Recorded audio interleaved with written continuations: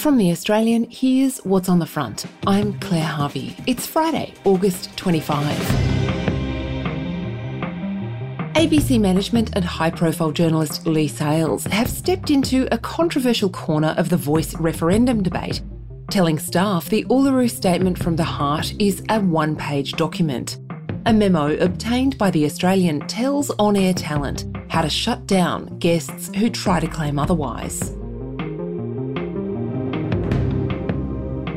Australian sporting codes, including the AFL and NRL, are sounding the alarm over imminent changes to the Fair Work Act they say could be devastating. It relates to new rules on fixed-term contracts, which the sports say will disrupt the hiring and firing of coaches and players.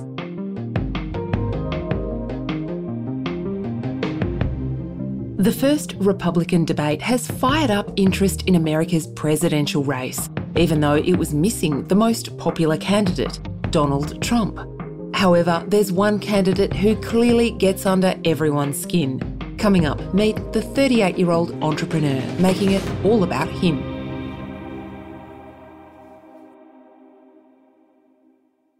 The President of the United States is 80. His main rival is 77. But this morning, there's a new candidate you need to know about, and he's just 38. Unlock American energy. Drill, frack, burn coal, embrace nuclear. Put people back to work by no longer paying them more to stay at home. Reform the U.S. Fed, stabilize the U.S. dollar, and go to war, the only war that I will declare as U.S. President. Vivek Ramaswamy, born in 1985, dominated the stage in the first debate between Republican candidates held in Milwaukee and live on Fox News on Thursday. The other candidates spent the debate trying to neutralise, or at least keep up with, the fast-talking son of Indian migrants. Here's former New Jersey Governor Chris Christie. I've had enough already tonight of a guy who sounds like ChatGPT standing up here. Ramaswamy is a multi-millionaire, an Ivy Leaguer who made much of his money as a pharmaceutical entrepreneur, buying up patents to bring new drugs to market. He's promised to pardon Edward Snowden and Julian Assange. At the debate, he introduced himself with a familiar line. So first, let me just address a question that is on everybody's mind at home tonight. Who the heck is this skinny guy with a funny last name, and what the heck is he doing in the middle of this debate stage? Sounds familiar? This is Barack Obama from 2004. The hope of a skinny kid with a funny name who believes that America has a place for him too. Chris Christie pulled him up on the comparison.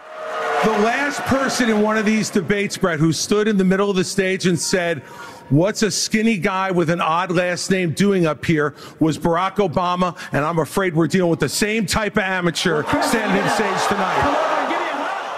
But Ramaswamy had a comeback. Give me a hug just like you did to Obama. The same time of amateur. And you'll help elect me just like you did to Obama, too. Give me that. That's a reference to the 2012 presidential election, when many Republicans felt Christie was too friendly with Obama.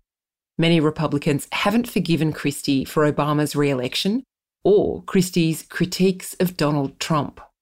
President Trump, I believe, was the best president of the 21st century. It's a fact. And Chris Christie, honest to God, your claim that Donald Trump is motivated by vengeance and grievance would be a lot more credible if your entire campaign were not based on vengeance and grievance against one man. Ramaswamy positions himself as an anti-woke patriot in the mould of Trump.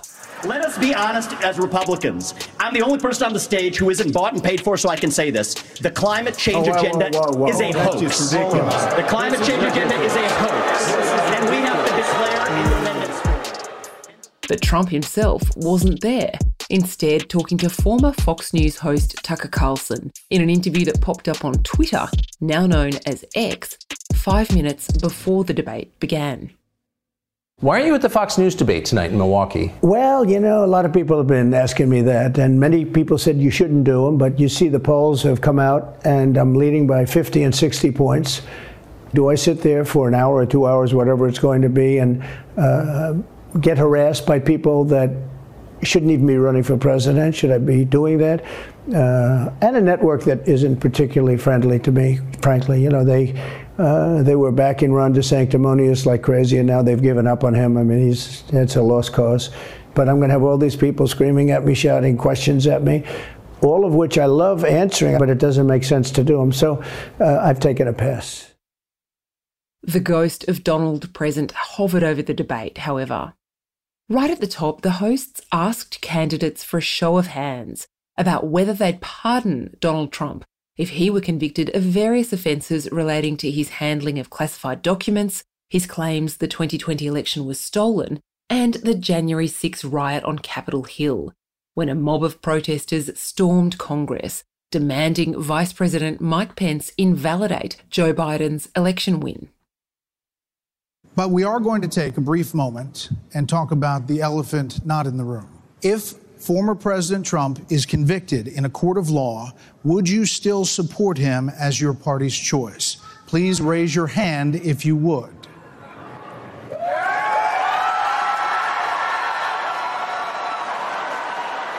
Ramaswamy raised his hand, along with former UN Ambassador Nikki Haley, Florida Governor Ron DeSantis, who until now has been the second-place candidate after Trump, former Vice President Mike Pence, North Dakota Governor Doug Burgum, and Senator Tim Scott. Former Arkansas Governor Asa Hutchinson was the only one to keep his hand down, and Chris Christie, who made an ambiguous gesture, was the lone voice of dissent. Here's the bottom line. Someone's got to stop normalizing this conduct, okay? Now, whether or not you believe that the criminal charges are right or wrong, the conduct is beneath the office of President of the United States.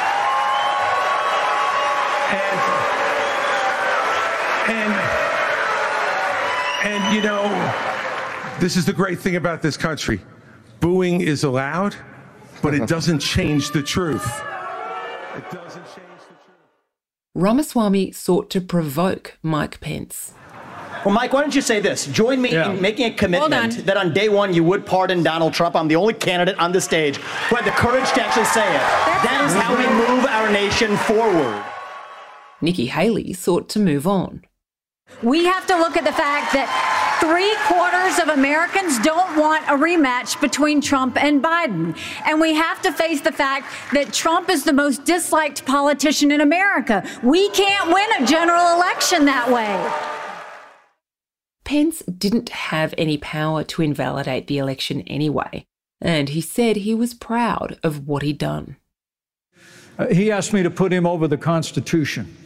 And I chose the Constitution, and I always will. I had no right to overturn the election, and Kamala Harris will have no right to overturn the election when we beat them in 2024. Thank you, Vice President Pence. That's a clear majority of candidates indicating Trump wouldn't go to jail even if convicted, and that's a strategic move by each of them. Trump is still prevaricating about whether he'll actually run, but he casts himself as a martyr to the cause. The other Republicans are seeking to neutralise that advantage. On the day Russia apparently assassinated Vladimir Putin's nemesis, mercenary general Yevgeny Prigozhin, the meatiest issue at the debate was Ukraine. Mr. Ramaswamy, you would not support an increase of funding to Ukraine? I would not. And I think that this is disastrous, that we are protecting against an invasion across somebody else's border when we should use those same military resources to prevent across the invasion of our own southern border here in the United States of America. We are driving Russia further into China's hands. The Russia-China alliance is the single greatest threat we face. And I find it offensive that we have professional politicians on the stage that will make a pilgrimage to Kyiv, to their Pope, Zelensky, without doing the same thing for people in Maui or the south side of Chicago or Kensington. I think that we have to put the interests of... Chris Christie brought it back to his own nemesis. This is the Vladimir Putin who Donald Trump called brilliant and a genius. If we don't stand up against this type of autocratic killing in the world, we will be next. Mike Pence on Putin. I'm sorry if I insulted him by calling him a communist. He is a dictator and a murderer, and the United States of America needs to stand against authoritarianism. And Nikki Haley. Ukraine is the first line of defense for us. And the problem that Vivek doesn't understand is he wants to hand Ukraine to Russia. He wants to let China eat Taiwan. He wants to go and stop funding Israel. You don't do that to friends. In a tentative performance, Ron DeSantis sounded strongest when he brought the conversation back home. I'm not going to send troops to Ukraine, but I am going to send them to our southern border. When these drug pushers are bringing fentanyl across the border, that's going to be the last thing they do. We're going to use force, and we're going to leave them stone cold dead. We're actually going to move on to... Coming up, as Donald Trump's one-time allies hand themselves into authorities, Trump himself is whistling to his base.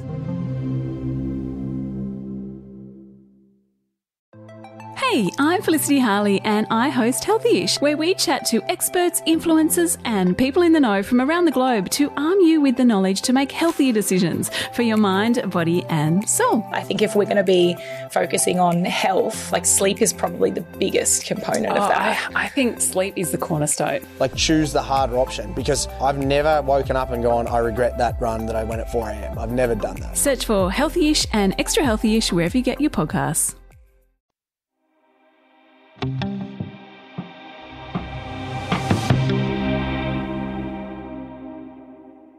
On Wednesday, 10 alleged Trump co-conspirators surrendered themselves to authorities in Atlanta, Georgia.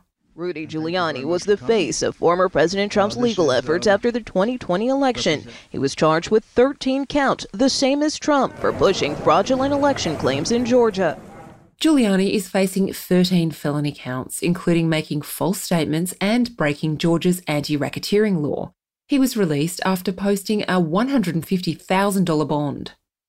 Trump himself was characteristically equivocal. Do you think we're moving towards civil war? There's tremendous passion and there's tremendous love. January 6th was a very interesting day, but people in that crowd said it was the most beautiful day they've ever experienced. There was love in that crowd. There was love and unity. I have never seen such spirit and such passion and such love. And I've also never seen simultaneously and from the same people such hatred of what they've done to our country. So do you think it's possible that there's open conflict? We seem to be moving towards something. I don't know, because I don't know what it, I can say this. There's a level of passion that I've never seen. There's a level of hatred that I've never seen, and that's probably a bad combination. Donald Trump was speaking to Tucker Carlson. On September 6, if you're in Brisbane, we'd love you to join us for The Front Live with me, Hedley Thomas and Dave Murray from our podcasts like The Teacher's Accuser and Shandy's Legacy. We'll be talking about investigative journalism, podcasting and sharing a drink and some canapes with you. To register, go to theaustralianplus.com.au. That's theaustralianplus.com.au. And thanks for joining us on The Front. Our team is Jasper Leake, Tiffany Dimmack, Kristen Amiot, Leah Tsamaglu and me, Claire Harvey.